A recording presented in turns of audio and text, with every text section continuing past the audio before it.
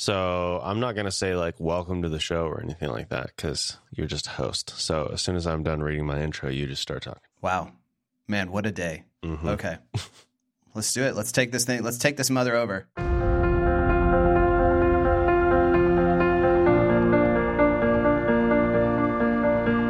This is the Bama Podcast with Marty Solomon. I'm his co-host, Brent Billings. Today, I am joined by Reed Dent solo. Oh, yeah. To discuss deconstruction and reconstruction and address some of the feedback we've received since our previous conversation. Solo Reed Dent. Han Solo Reed Dent. That is a compliment that I am not worthy of. A scoundrel, really. Hey there. And wow, so I double-checked this with you, but I'm pretty sure that this is the first Bema episode without Marty. Yeah, Marty is traveling, visiting some other Bema listeners, but the show must go on, as they say. It must. And here we are. Man, this is awesome. A little nervous because we don't have Marty to just anchor us. Reed, you are on an unsustainable trajectory here because the first time you were on, you were a guest. Yes. And then the second time you became a host. Yes. And now you're the first person to be on without Marty. Right. Well, that's not an unsustainable trajectory because the next step is just we get rid of Marty altogether. And I don't think that's happening. No, but it's not going to happen. Also an unsustainable trajectory. Every time you've been on, we have published the longest episode we've ever published. We're going to try not to do that today. I told Marty, I was like, I really have to drop this label of long-winded before it really gains a head of steam because I don't have a habit of being terribly long-winded all the time. I don't know what it is about Bema that brings it out of me, but anyway. Your sermons are, I feel like, they're not short necessarily. No, they're not short. But they do feel succinct. So yeah. I don't know. I mean, it's like, I think maybe we're just tackling really ambitious topics. Maybe, yeah. Or maybe I just need to, I need to be more filtered about what maybe people actually are interested in hearing about or not. I don't know. Things are interesting to me at least. But anyway, without further ado, let's get into it. So last week, not last week, I guess. Sorry. About the last time we ago. recorded, about 2 months ago. Time gets weird. You guys have talked about this before when you record things ahead of time. But the last time we talked, we began a conversation about deconstruction. We talked about the Dr. Seuss building and the scaffolding. We talked about the need for doing that in community. And since then, we've gotten a little bit of feedback from people and a few questions here and there. And so I think I just wanted to take this time to maybe respond to a few of those things. The question of reconstruction has come up, which I cannot. I mean, that's like a lifetime of faithfulness to reconstruct. But talk a little bit about maybe what it looks like positively in practice to not just be deconstructing, but to actually do something constructive as well. So I think that's where we're going to go today. Yeah, and I think maybe I'll say if for some reason you stumbled into this episode and have not listened to any other part of Bema, there's a lot of stuff going on specifically for this conversation. Right. The conversation more or less started in episode 231, but we're also building a lot of assumptions about how much you've listened to. So if you haven't listened to the first about 200 episodes of Bema, maybe what we're going to say is not going to make a ton of sense. Maybe you were looking for deconstruction and reconstruction stuff and you stumbled into this. And it's like, well, okay, so maybe check out the rest of the podcast, but you're also welcome to listen. So that's a great point. Here we go. Yeah. So when we say deconstruction, just really succinctly, like what we're talking about is this idea of pulling apart the various aspects of something. In this case, what we believe about God or the way that we interpret the Bible and how we understand the Bible and all that kind of stuff. We pull apart the different pieces and we look at them kind of independently and just kind of assess, analyze, evaluate them apart from the whole. And then we see once we've kind of taken a closer look, how does it fit back together with the whole? Or we also talked about this analogy of pruning. So instead of just deconstructing, it's sort of like cutting away the parts of our faith that have sort of become unworkable or unlivable, or they just don't make any sense to us, pruning them back so that more fruit can grow in the parts that are actually vibrant and healthy. So that's kind of what we're talking about. And I got a question through an email where somebody was asking, and the way that they phrased it just kind of caught me. They said, is it okay to hold a faith that is less detailed than I was accustomed to? Or maybe another way of asking that is it okay to hold my faith less rigidly or with a grasp that's like a little looser? And just talking about faith as a detailed thing, my thought when I read that question was, well, detailed and specific in what way? And when we say faith, like, what do we mean here? And I think some of us, when we think of a detailed faith, we're thinking about like a statement of belief, right? That's on a website that kind of lists out the specific things that we affirm. Or we're talking about a catechism. If you come from lines of faith that use a catechism, that's like 100 pages long, that has a lot of details. And when I suspect that maybe when we ask, is it okay to hold to a faith that's not a catechism 100 pages long, maybe that's kind of what we're getting at. Which then, for me, is a way of there's a question I want to ask in response to that, and that is, are we assuming that faith is simply what we think or understand about God? Like, is that faith? Or maybe another question I would have is, when we say faith, do some of us mean, like, what we actually mean is not just those catechisms and statements of belief themselves, but our relationship to those things? So, does having faith mean that I agree with statements of belief? And then I also just wonder, like, to what extent? Do I have to agree with 90% of it, or 75%, or just 51%, and then I, quote unquote, have faith?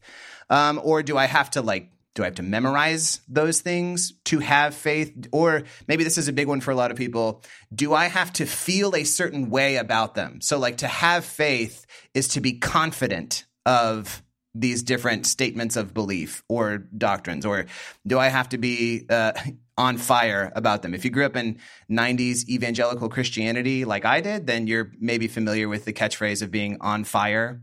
Yes. Do you know that, Brent? Did you have a history with that? Absolutely. Totally. And so then it's like, if we see faith as the way I feel about different ideas about God, then one thing that we can notice is God the object of our faith anymore? Or is that statement of belief the object of our faith?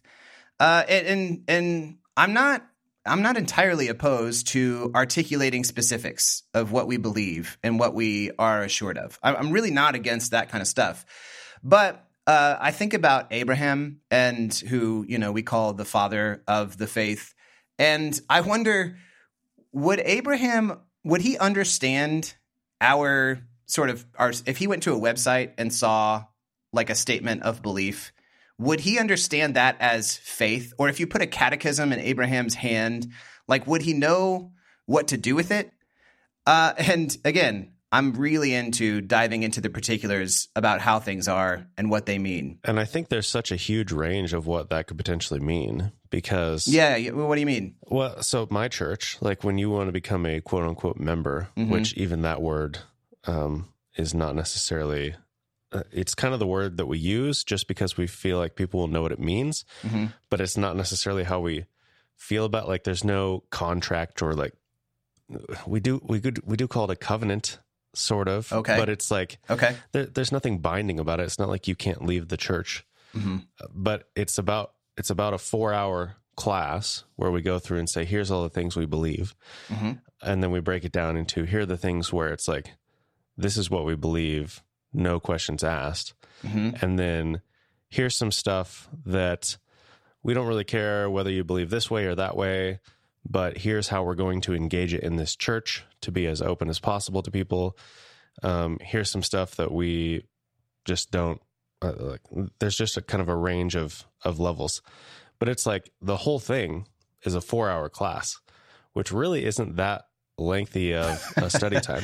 No. Versus when I was in third grade and my family was converting to Catholicism, I think I spent a year like going through and learning the Catholic Catechism. Yeah. And maybe that would be different as an adult. Maybe it would be not quite as lengthy because in a lot of cases I was learning things for the first time or learning about subjects for the first time. But like the word catechism and just the idea of like having a detailed view of the faith, like the level of detail there for different listeners from different traditions is going to be very different. Yeah, for sure. And again, I think that's good. That can, I don't think it's like I don't think we should use it as a gatekeeper for like who's in and out of the community. And I think sometimes those statements of belief operate just kind of in effect as that. Like if I'm church shopping and I go around and I look at the website, it's like, okay, well, they said this particular thing about the nature of the Holy Spirit, and I don't agree, and so I'm out. Like, I'm not even going to investigate, I don't know that that's the best way of doing it. But anyways, so I think that it's still, it's serious, it's important work to try to suss those things out. It's the work of doctrine and creed. It's also the work of deconstruction. That's a part of that. I'm just not sure that it's faith. And I'm probably not saying anything new here to people. But I don't know that it's the healthiest thing for us to refer to as faith. And I get that the word faith, it's come to be used popularly as meaning just like, it's another way of talking about a religion, a faith, the Christian faith, the Muslim faith, or whatever. And so in that sense, a faith can be like, yes, it can be a brand of Christianity that's less detailed or less dogmatic or whatever, and that's fine.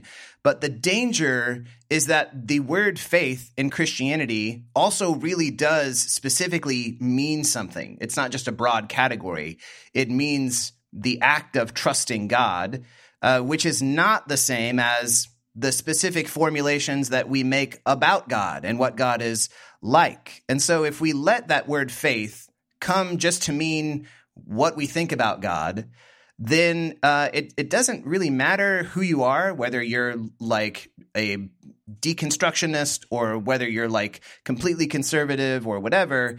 There is a danger that some kind of idolatry is likely to creep in as faith kind of just purely becomes this thought experiment. And I wanted to say one other thing about Abraham too, because I think it's not, I doubt that Abraham didn't wrestle with questions about God. I'm guessing he didn't really fuss over, the nature of the Trinity, or he wasn't trying to like detail out the steps of soteriology. But I mean, he might have had his own intellectual puzzles and hangups about God. But what he ultimately decided about God, so I just imagine Abraham like walking down the road to the place that God was going to show him.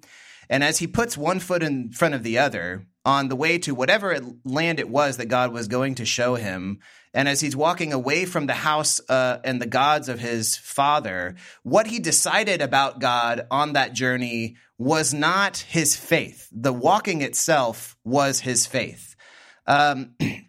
So that brings me to then a word of caution just about our deconstruction. Deconstruction isn't aimed at making things less detailed simply for the sake of simplicity, or because we don't want to worry about all of the complications and we just wish things were so much simpler than they are. Like that I don't think that's the best attitude to start deconstruction with. I think what it ought to be about is dealing with the obstructions that make faith unlivable for us, the things that make it impossible to know what to do with, or that seem to be pushing us in a direction that the Spirit within us is saying, no, that's not right. Like, that's not actually what God is about. So that to me is like the best case for deconstruction. Move the obstructions out of the way that make it really hard to live out our faith in the way that Jesus would be calling us to. Because at the end of the day, if all we've done is replaced one particular set of ideas with another, and even if that new set of ideas is less detailed or held less rigidly, if all we've done is replace one set of ideas with another, but we haven't gotten to a place where we are responding more out of trust to God and his promises, like Abraham, putting one foot in front of the other, actually orienting our actual lives and our actions around what God is telling us and what he's asking of us. If we haven't done that, then I don't know that we've really acquired any kind of faith. I think we've just kind of gotten smarter. And I think it's important to remember then that the scaffolding, whatever scaffolding we're talking about, to go back to that metaphor from the last time, whether it's conservative or progressive, Western, Eastern, it's still just scaffolding. Worldviews, doctrines, creeds, dogma, hermeneutics, opinions, all of that, they're scaffolding, which is not bad again, but it's also not the thing. And so part of the thing about the deconstruction question, and this is like just a word of caution and encouragement to folks who maybe the kind of folks who tend to listen to this podcast, is that while deconstruction can do a lot toward taking apart different facets of belief, it can do a lot towards examining them apart from the whole. It can do all that while still never touching the underlying assumption that faith is a matter of ideas that we agree with. That is an underlying assumption that we have to get over. And so then what ends up is that we just now have so-and-so's ideas instead of someone else's. And so this maybe gets Brent in a little bit into, I don't know if I would call it reconstruction, but rather just a refocusing of what it means to have faith. And that is, it is about trust. And it's about a lived trust. That's, I mean, the whole Bema thing, trust the story, means don't just have the right ideas about the story, but get the right ideas about the story as best you can, and then live out of that. Yeah, if your faith is not inspiring you to actually get up and walk the path, right? What is it? Yeah. Because that doesn't seem like faith. Right. It doesn't seem like you actually have the faith if it's not actually inspiring you to action. Right. I mean, so the scripture says Abraham believed God, and it was credited to him as righteousness. So Abraham believed God, not Abraham believed in God, or not Abraham believed X about God. Abraham, he had an experience with God. He received a promise, and he believed him. And when he believed, he upheaved his whole life out of trust in that God and in that promise. And the upheaved his whole life part here that's the key part that I'm trying to like home in on and say, this is what we should not lose sight of as we do all of our deconstructing. And we've talked a lot about Abraham way back in session 1, like episodes, I don't know, like 10, 11, 12, 13, somewhere in there. And like we've talked about this idea of faith, and we've talked about the fact that Abraham didn't get it all the way right. when he did this. Like his faith was not, oh, I have a complete and full understanding of what God wants me to do. It is, I understand that God is calling me to something, and I'm going to go there even though I don't know how it's going to work out yet, or how I don't know exactly the role I'm supposed to play. I'm going to make mistakes. I'm going to misunderstand what God is doing, but I still believe God, and I'm still going to walk this path even when things go wrong. Yeah, I mean, that's such a good reminder, because now 220 some odd episodes later, and it's not that you guys are just, always like, it's not that we have been blindly diving into just deconstructing questions. I mean, that's one of the things I love about Bema, is that there is a consistent like challenge and reassurance to actually follow, to live a life of faithfulness. But, maybe it's just a good reminder as we're sort of stepping back at a bird's eye level and talking about deconstruction, as a concept, which is what this podcast has been doing in practice. It's just good to remember, that faith is still about living, putting one foot in front of the other. Okay, so there was another question that somebody brought up on one of the online forums relating to the last episode that we did. And one of the last things that I was talking about in that episode was just encouraging people to do the Bema thing, to do the deconstruction thing in whatever various online circles that we have, but saying that that's not really like a great substitute for having somebody in the flesh and blood who knows you, who can look you in the eye, and encourage you and also challenge you. And somebody just pointed out, yeah, that's good, but honestly, it's been really hard for some of us to find a loving community in which to do this process, because there's something about the nature of it that just sometimes brings out the worst in people. It brings out combativeness. It brings out alienation. And so they said, I've encountered people who are either on the one hand disinterested, like they just don't care about these questions that matter a lot to me, or people are just getting upset and angry when I bring up my thoughts and my questions. Which I wanted to talk about that a little bit because as I think probably a lot of us have had that experience in some shape or form. I mean, I know that even I, like as a pastor who is trying to lead people through these things, like sometimes I encounter criticism, pushback. It can be alienating. So just to one, acknowledge, if I didn't acknowledge it well enough last time, that yes, I know that it is hard. If you're not already immersed in a community where the spirit of the thing is like charitable, generous orthodoxy, to use the phrase, then it can be really hard to find that. And I understand totally that there's a hesitation or an anxiety about, okay, when do I bring up that I have this question? Like I remember one time I was talking with my brother, who has been a part of a Baptist church for a long time. He lives in the South, and we were out late one night just sitting in his backyard looking up at the moon talking, and like there was this silence for a second, and it was like this pregnant kind of silence where it really seemed like he was wanting to say something, and then just sort of nervously he was like, so can I ask you something? And I said, yeah. And he said, do you think, and you could hear like the like hesitation in his voice, like, oh my gosh, am I going to be like scolded for even asking? But he was like, do you think that you can believe that the world wasn't created in like 7 literal 24-hour days and still be a Christian? And, we had that conversation. I was like, well, yeah, of course I believe that. And there was such relief that came over him. But you can just, what it's like to bring it up and then have somebody be like, wait, what are you doing? Why would you even ask that? Like, that's not okay to even ask, So one, to just acknowledge, I know it's hard. But in the meantime, and I think we should pursue, like we should try to have the courage and the vulnerability to like explore those limits and boundaries with people that we've developed relationships with, to keep pursuing it. And I suggested to the person on the online forum. The online forum. We're talking about the Slack. The Slack. Sorry, we actually convinced Reed to join the BMOS Slack. So that was as far as I've gone. It was a beautiful. That was as experience. far as I still don't have a Twitter or anything else, but. Man, I'm so nervous, Brent, just getting on that Slack. I just don't know what to do with these online things. Anyway. That's fine. It's healthy to have limits. You don't have to have everything. Thank you. I appreciate that.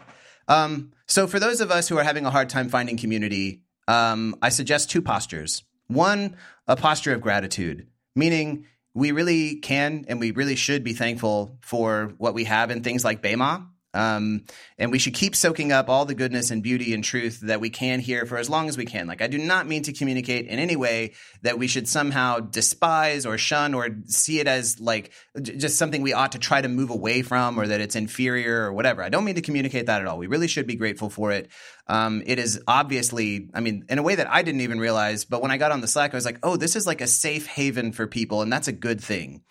And the second posture that I encourage people to is just a posture of love, meaning I would encourage all of us to, and I know this maybe sounds a little cheesy, but like to be the community that we hope to find, even as we're still looking for it, which again, I know it can be exhausting and painful, but as far as it depends on us, my encouragement is let's continue trying to – I mentioned the context of love and mutual friendship as the place for theological investigation.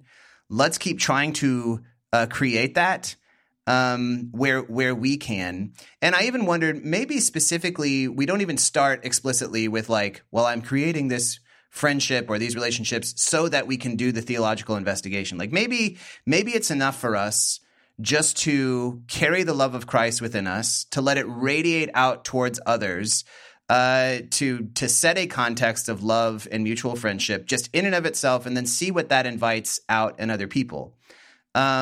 Because I think that spirit can go a long way if we decide to create it rather than just wait for somebody else to offer it to us.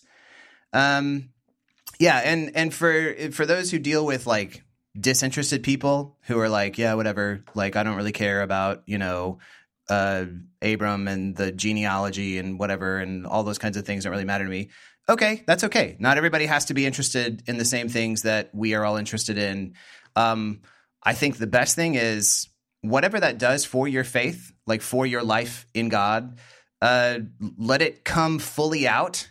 Let the Spirit bring us fully to life. Like the Irenaeus said, the glory of God is the human being fully alive. So as we go through the questions and that brings us to life, as God brings us to life through that, let that just become apparent as we live an abundant life in the midst of people who are disinterested. And, maybe they'll see something in their boredom or in their miserliness or whatever that will cause them to be like, oh, what is it about these questions? And maybe they will develop an interest. And if they don't, it's okay. And as for people, and this is maybe the bigger one, some of us have encountered anger in the people that we have talked to. Like we bring it up to our parents and they get mad, or we bring it up to a friend in the church and then suddenly they don't want to be our friend anymore. Or even a spouse. Yes. Man, it's got to be so hard. I've talked to many listeners who are like, you know what, I'm blazing through your podcast and it's changed my life, and my wife just won't listen to it. She doesn't want to engage. It's like, oof. Yeah. Okay. No, that's so hard. But for people who do get angry, so my wife's a therapist, and she pointed out to me that anger tends to be a defensive emotion. And so when anger comes out, it means usually that somebody is protecting something.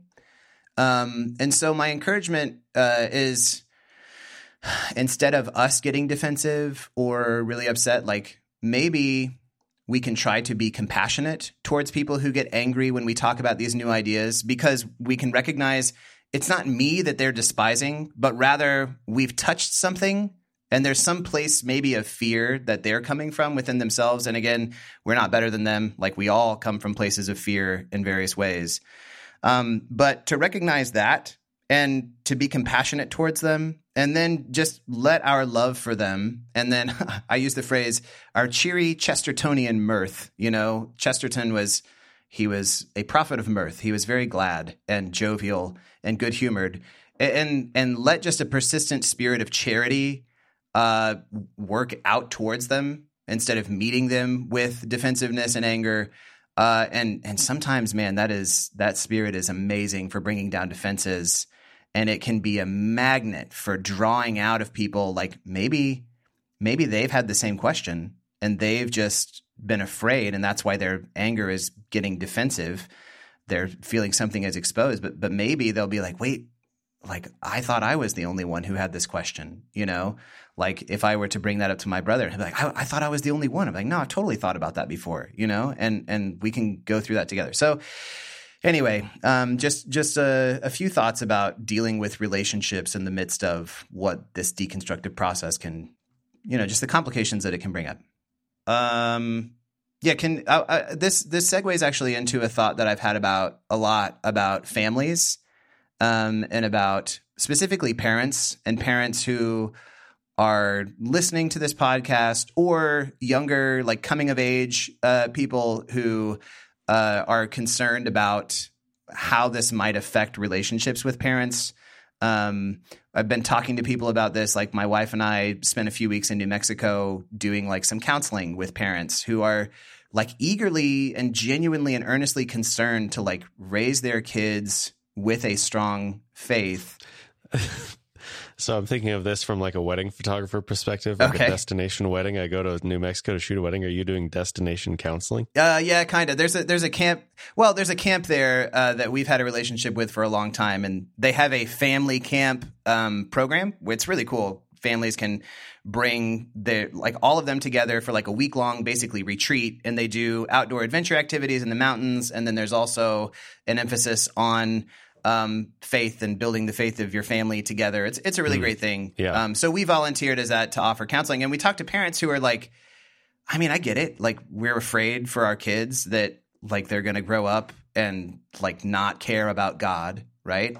But I want to say this.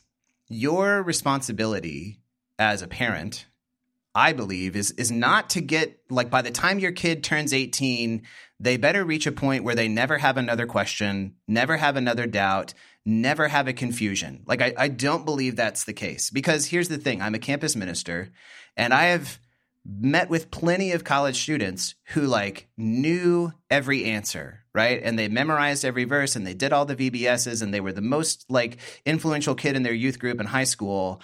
And by some standards, they would say, wow, the parents really did their job raising them right. But they were taught those things with such a particular posture that they didn't feel like they didn't know what to do when the cognitive dissonance set in, you know? And suddenly they were introduced to questions in college or difficulties in the world that they didn't know about. And then the faith can really easily crumble, even if you know every answer. And so, as a parent, I just want to encourage, like, deconstruction. It's a part of our faith. It's like there is a biblical precedent for this, right? So if our job is to train up our kids in wisdom, like, you have Proverbs wisdom, right? This is the way the world works. And if you do this, then this will happen. If you're good, then good things will happen. And the righteous will live long, and God will make your paths straight. And that's, like, what we kind of envision for our kids. And that's what we should. We should tell them, like, the world has a structure and a logic to it. Like, we shouldn't just start our kids by saying, you know what, everything's meaningless. Do what you want. But then Ecclesiastes does come in with another voice in that conversation that is a deconstructive kind of thing. That's like, well, actually, the race doesn't always go to the swift, and the battle doesn't always go to the strong. And, you say, set your heart on the Lord and he will make your path straight. But Ecclesiastes says, who can make straight what God has made crooked, right?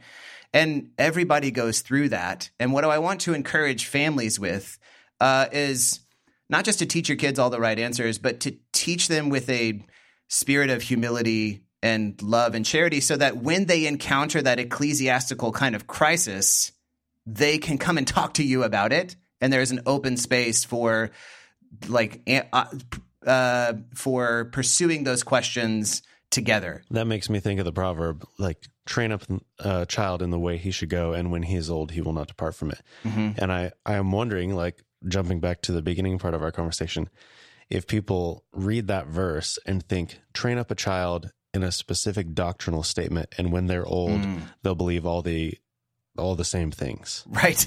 No, but that's actually not what happens, right? Like, and this is just anecdotal. This is not scientific data, but in my experience, the kids who have clung the tightest to those statements, and again, the statements are not bad, but who have clung the tightest and who have thought this is faith, to know this in this particular way, to be able to articulate the finer points of it in this particular way, that is faith. They are the ones who end up falling the hardest, because we have all these experiences like we talked about last time, cognitive dissonance or new information, or we have trauma that comes in, or, we just have pastors who taught us bad things about the Bible and God. Like, those things happen, and then they don't have any way of dealing or reconciling with that. It's like a totally binary, like, take it or leave it, those are your options kind of thing.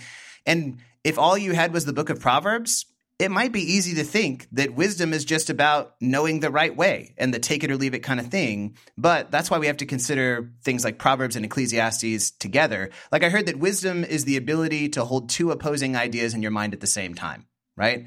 And that's why we have all these wisdom books showing us the way. And so, parents, here's what's going to happen. People, human beings, here's what happens.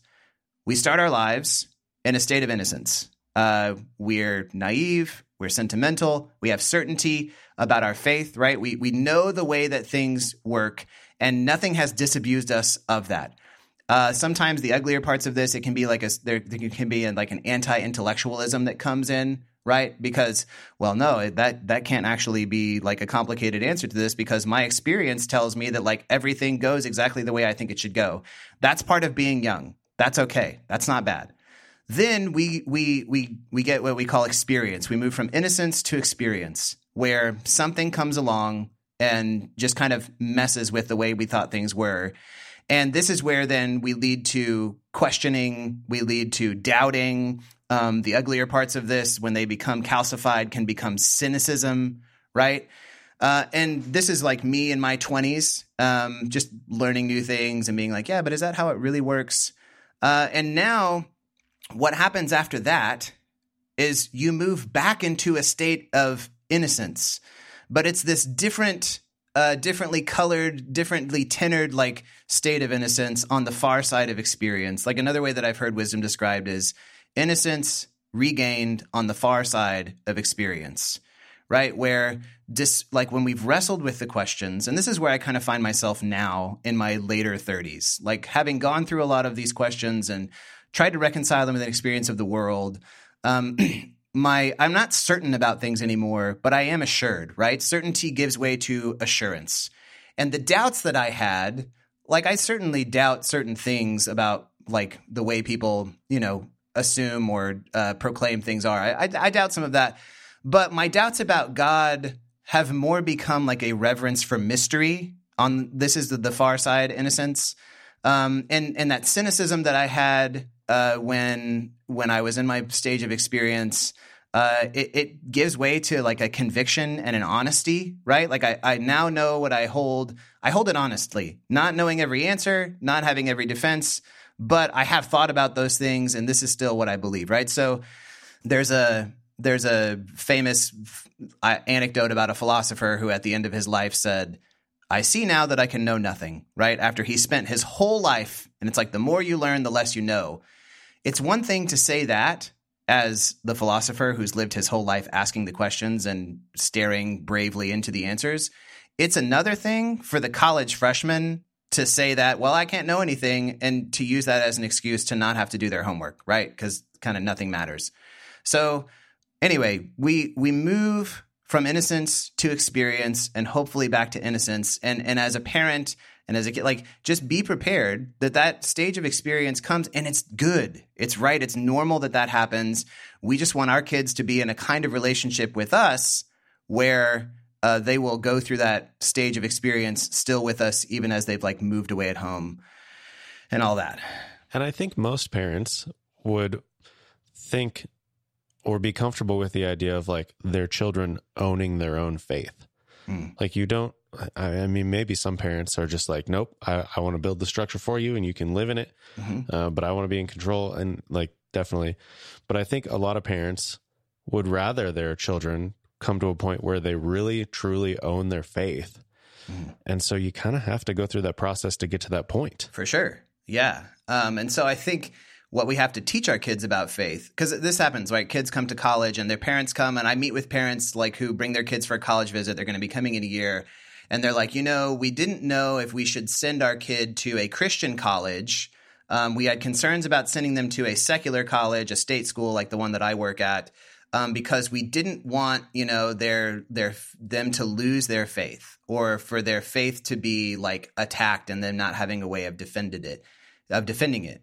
And what that kind of assumes is that faith is this possession. It's this thing that I keep, and my job in life is I've gotten it to a certain point, and now I just don't let anything happen to it. And I have to keep it static, and I keep it on the shelf, and I dust it off so it doesn't get too dirty. But really my job is to not let anything touch it. But Frederick Buechner, he said, we should probably think of faith more as a verb than a noun. And he said more as a process than a possession. And so as parents, we ought to be teaching our kids faith is a process. It involves knowing things, certainly, but it's also about following in this way of Jesus, responding in faithfulness to God, and set them up for that. And so it's less like, okay, make sure you don't encounter any dangerous ideas in college, and more, how do we continue to like let that faith work itself out in love to the people around us as we go. I mean, I think about Galatians a lot. I think it's Galatians where Paul says the only thing that really counts is faith expressing itself through love. Like that's the kind of faith that we need to be homing in on, even as we explore doctrines, creeds, and all the rest. That's Galatians 5. Yeah. The only thing that counts is faith expressing itself through love. Yeah. Which can have like a really, again, you can hold that in an anti-intellectual way, right?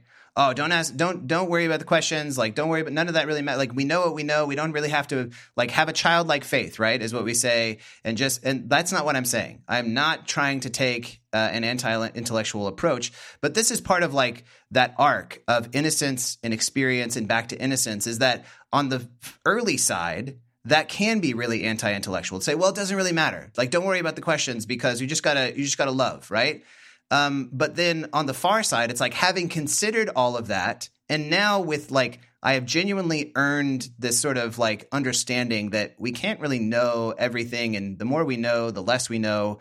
And yet, despite all that, what we fall back on is the love of God and in Christ, and then our call to just live that out. Like this, I was talking to some of my friends from college, who are some of the smartest people that I know. They're like, they've done PhDs in like advanced computing parallel algorithms at like Washington University, which is like a highly advanced university. And they've studied physics and math and like all of this kind of stuff. And like, if anybody ever was capable of like, going deeper and deeper and saying, no, like we know all the inner workings and the quantum this and all of that, like it would be them. And yet both of them in the past few days have said, over time, my faith has become more simple to me, which it kind of blows my mind, but also is really reassuring to know that even for the most intelligent, the most inquisitive of us, there really is, and maybe ought to be, this arc where as we explore more and more, the kernel of the faith gets distilled down more and more to, the only thing that matters is faith expressing itself through love, or the one who loves has like fulfilled the law, love one another as I have loved you. Like we can really hold that with conviction and depth, and that doesn't just have to be sentimental, like question dodging. Yeah, and Paul's not talking about intellectualism at all. Like even looking at the context of this verse, like the beginning of the verse says, "For in Christ Jesus, neither circumcision nor uncircumcision has any value." We did 6 episodes on Galatians in session 4, and Paul is wrestling or helping the Galatians wrestle through whether the Gentiles belong in their group and what they have to do. And it's like, look, it's not about the parts of the law that make you Jewish. You don't have to be Jewish. Because of all of this work that has been done, the Gentiles can come in and be children of Abraham, not because they're circumcised like Abraham, but because they have faith like Abraham. So the context is crucial to understanding what Paul is talking about, faith expressing itself through love. Like, yeah, for sure. Oh, well, maybe I'll just do my best impersonation of Marty and say, well, Brett, that's pretty good stuff. I think that probably can wrap it up for today. I mean, there's still more notes to go through, but I think we'll leave it here for now. And still, if there are further questions about this kind of stuff, we're glad to think about them and respond together and just kind of keep going through this as an online community.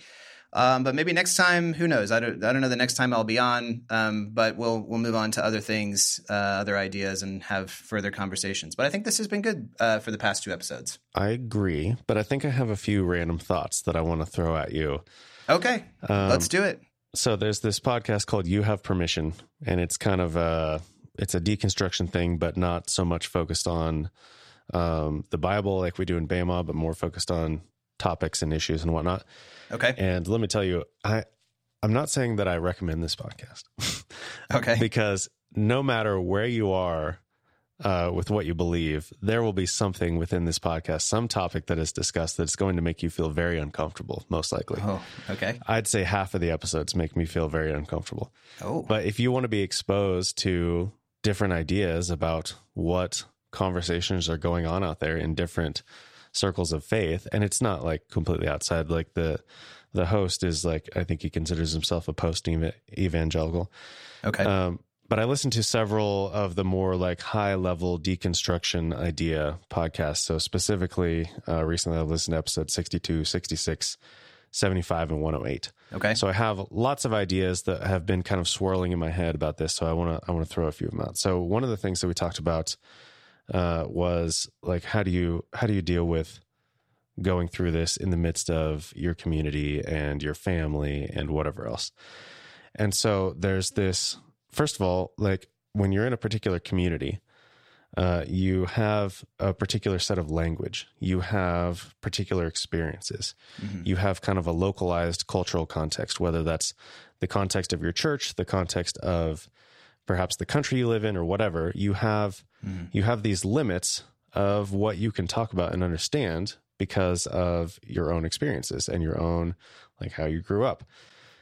And then on top of that, we have these incentives to avoid wrestling with deconstruction.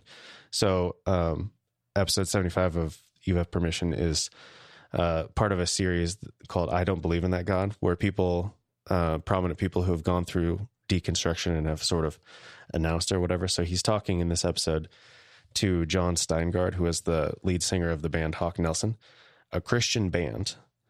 And he was talking about how he started to wrestle with things and have thoughts and doubts and whatever very early on. But being part of a Christian band, he had the incentive not to wrestle with that stuff, because what are people going to think of me? Will I be a part of this band? He has a financial incentive not to wrestle with it, because am I going to be kicked out? Am I going to lose my job? Am I going to... So I think it's good to think about, as you're trying to engage other people around you and people hesitate, like, there are so many different things. Like, maybe your family is hostile to those ideas and you really love your family. And if you engage that too strongly, your family will alienate you. So I think it's good to recognize the incentives that people might have for not engaging. Like, it might not be like, oh, they're stubborn, or, oh, they don't care about God as much as I do, or whatever. Like, there are lots of different things that can underlie the reasons why people are unwilling to wrestle with that. So I don't know if you want to kind of respond to those realities. Yeah. So no, absolutely. Like, I know that there has to be more than a couple pastors who listen to this podcast and who are introduced to new ideas and think, man, that's really compelling. That's really interesting. And they don't even necessarily have to agree with it all, but they feel like they can't even bring it up because, as a pastor, your job is on the line suddenly, right? And if I say, well, I'm not sure about this doctrine, or this, even what some people say is like an essential, the no questions asked kind of thing. And so they have to keep quiet. And it's, their fear is real. Like, I totally understand that.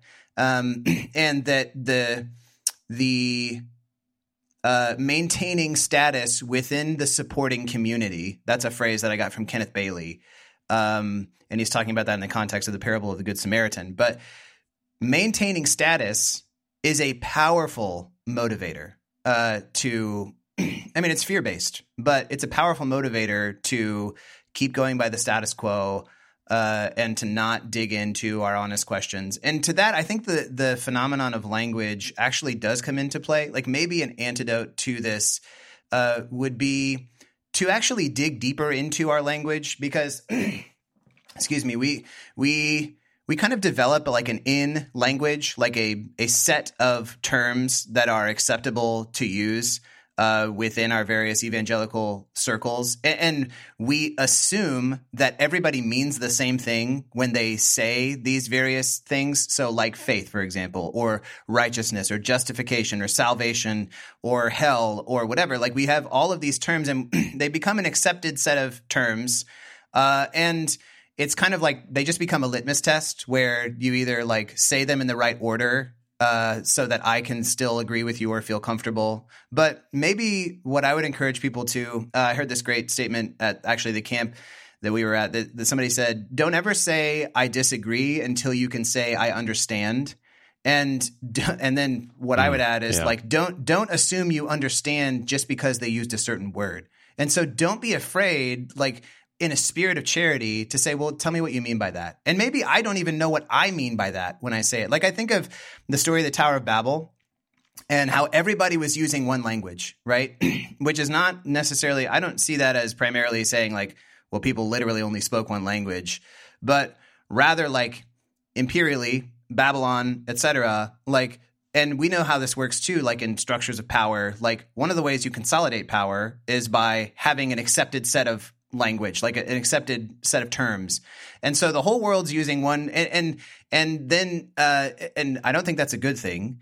And it creates a kind of conformity or uniformity that's not healthy and good. And then the counterpoint to the Babel story is like in Acts when the apostles go out early and they're preaching, and there's that thing, everybody heard them in their own language and their own tongue. And there are various details as to why these stories actually line up with one another. They're kind of twins in the scriptural narrative.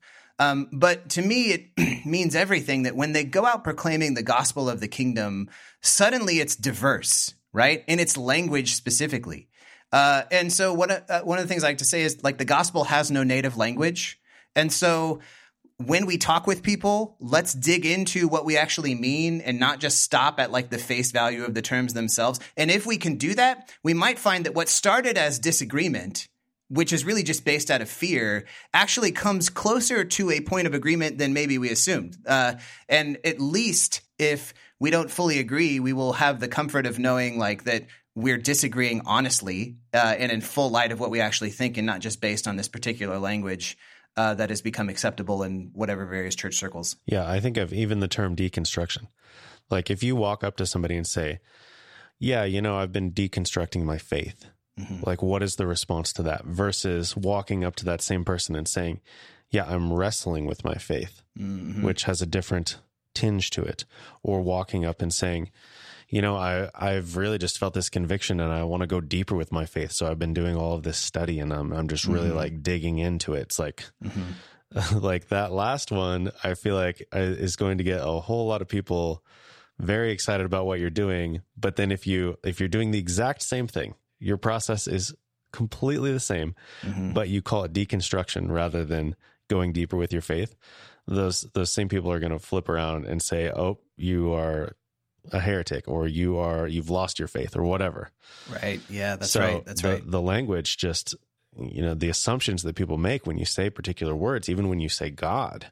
Yeah. Like if you refer to God as a spirit, or if you refer to God as the divine, or yes, if you refer to God as a father, or like all of these terms have so much baggage, so many assumptions that the people you're in conversation with will add to it without you realizing it, and probably without them realizing it. Yeah. Like we all have our own experiences, and some language works better than others for communicating what we're trying to do. Mm-hmm. Yeah, that's right. And I think, again, recognizing, well, first of all, being charitable to one another in our conversations and giving people the benefit of the doubt that, like, I don't actually fully understand you. Help me understand you more.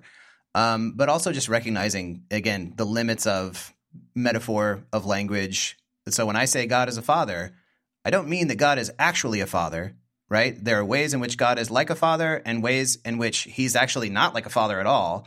And so just as for that example, it's like, well, tell me what you're thinking of when you think of God as a father, and this is why, so people get hung up where it's like, if we talk about God as a mother, and some people Which the Bible does, by the way. Yeah, for sure. Like there are feminine metaphors, like a mother hen, gets used. And anyway, but people get really caught up because they're like, oh gosh, God's not a female. We can't talk about God in that way. And I'm like, well, that's not really the point to say God is female, because do we think God is male, by the way? Like that God has like male physiology? Like certainly not. God is neither male nor female. But when we talk about various aspects of God, that's really the heart of what we're saying. And so let's not get hung up on, oh gosh, that person referred to God as she or as mother or as her. And now suddenly we're in different camps. Like if I stop there, then we're on opposite sides of a line and we can no longer have a dialogue. But if, despite my discomfort, I can have the courage and the charity to say, okay, well, tell me what you mean by that. It's like, oh, well, we talk about the way that God is nurturing, and we talk about the way that God sustains us, even like in a nursing kind of way.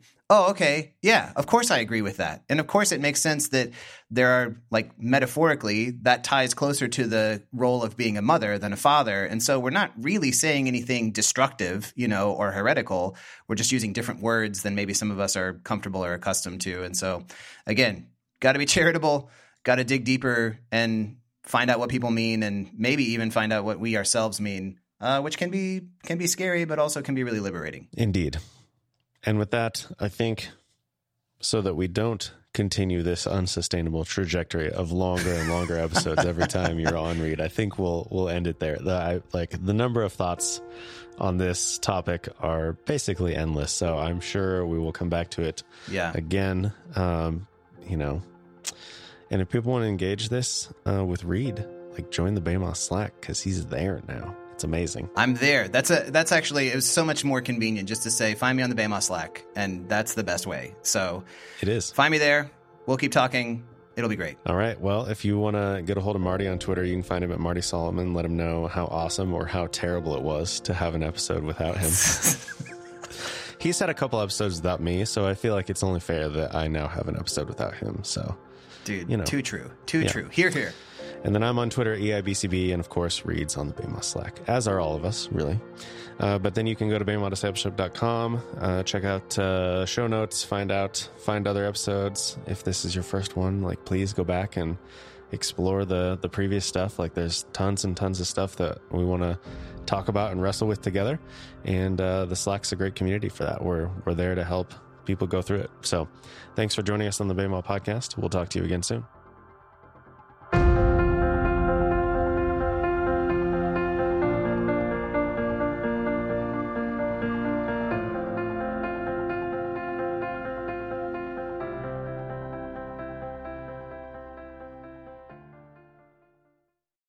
We did it. We did it, Brent. An episode without Martin.